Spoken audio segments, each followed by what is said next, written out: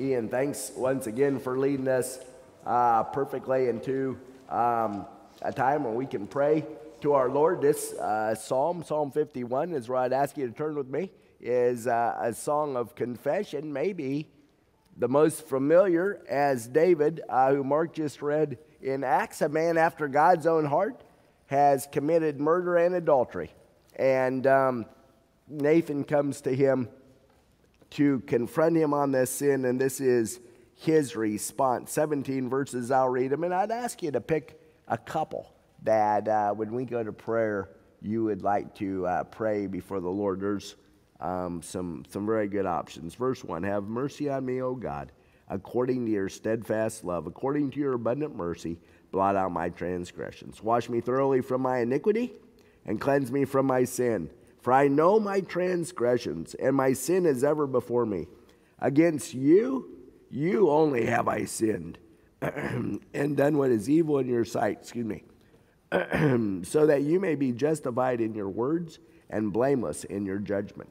Behold, I was brought forth in iniquity, and in sin did my mother conceive me. Behold, you delight in truth in the inward being, and you teach me wisdom in the secret heart. Purge me with hyssop, and I shall be clean. Wash me, and I'll be whiter than snow. That's something. The Lord will clean us whiter than snow. As far as the east is from the west, those sins will be gone. Let me hear joy and gladness.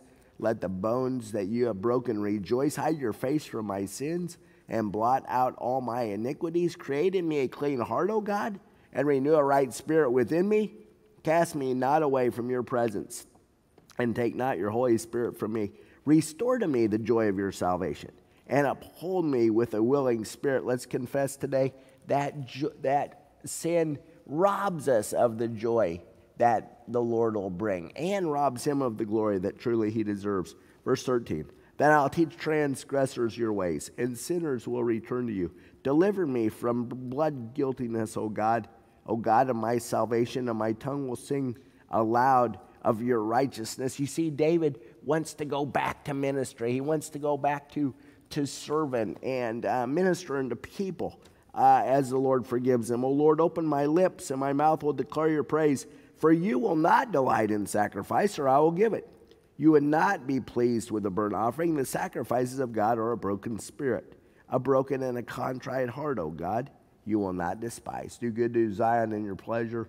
Build up the walls of Jerusalem, and then you will delight in right sacrifices, in burnt offerings, and whole burnt offerings. Then bulls will be offered on your altar. I'm going to give you a minute to pick a few of those verses to pray to the Lord in confession, and I will close this then. Let's pray.